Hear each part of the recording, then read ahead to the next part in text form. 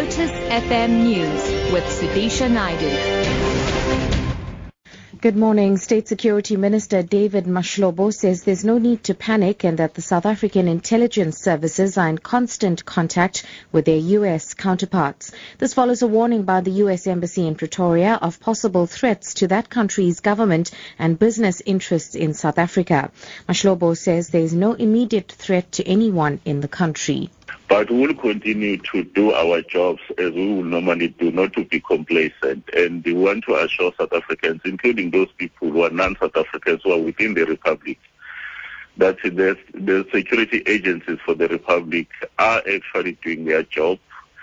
If there is any immediate threat that we will face, those particular communities will be warned and will put the proper systems to deal with those particular issues. Nelson Mandela Bay Metro Mayor Danny Jordaan will today give a detailed report on his first 100 days in office. Jordaan took over from 82-year-old Ben Fischler and undertook to prioritize the local economy, fix decaying infrastructure and increase access to decent education. Nkabisi Nkina reports. There were mixed feelings when Danny Jordaan took over as the mayor for the sixth biggest metro in the country. Some viewed him as someone placed by the ANC to attract colored votes for the party for the local government elections next year. The DA questioned how much time he will spend in office as he's juggling two jobs as the SAFA boss and the mayor.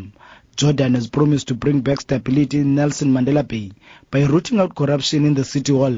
Ever since moving in office, 15 high-level municipal officials have been placed on suspension on various allegations, including gross negligence and refusal to cooperate with investigation, while the future of city manager Mpilo Mbambisa is uncertain as he is on extended sick leave with a possible exit package. Members of COSATU are expected to picket at the Swaziland border posts of Matsamo and Osuk today to call for democracy in Africa's last absolute monarchy. This forms part of the Trade Federation's ongoing campaign against King Mswati's government, which they describe as a dictatorship. The protesters have been advised by South African police that they have no jurisdiction to protect them should they cross over to Swaziland. COSATU's Mpumalanga Secretary Fidel Mlombo. They have even refused to respond to our letter. We are told that they have even refused our progressive structures from Swaziland because from the 1st to the 5th, there was supposed to be protest actions inside Swaziland.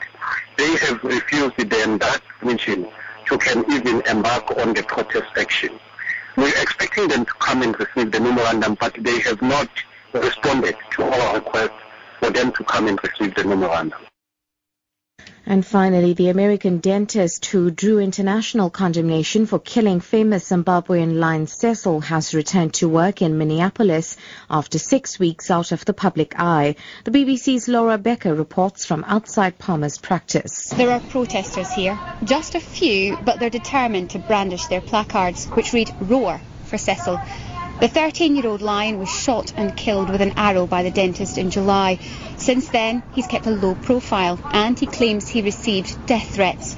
In an interview with a local newspaper, Dr. Palmer said if he'd known the lion was important to the country, he wouldn't have taken it. Top story: State Security Minister David Mashlobo says there's no need to panic and that the South African intelligence services are in constant contact with their U.S. counterparts. For Lotus FM News, I'm Sudisha Naidu. I'll be back at 10.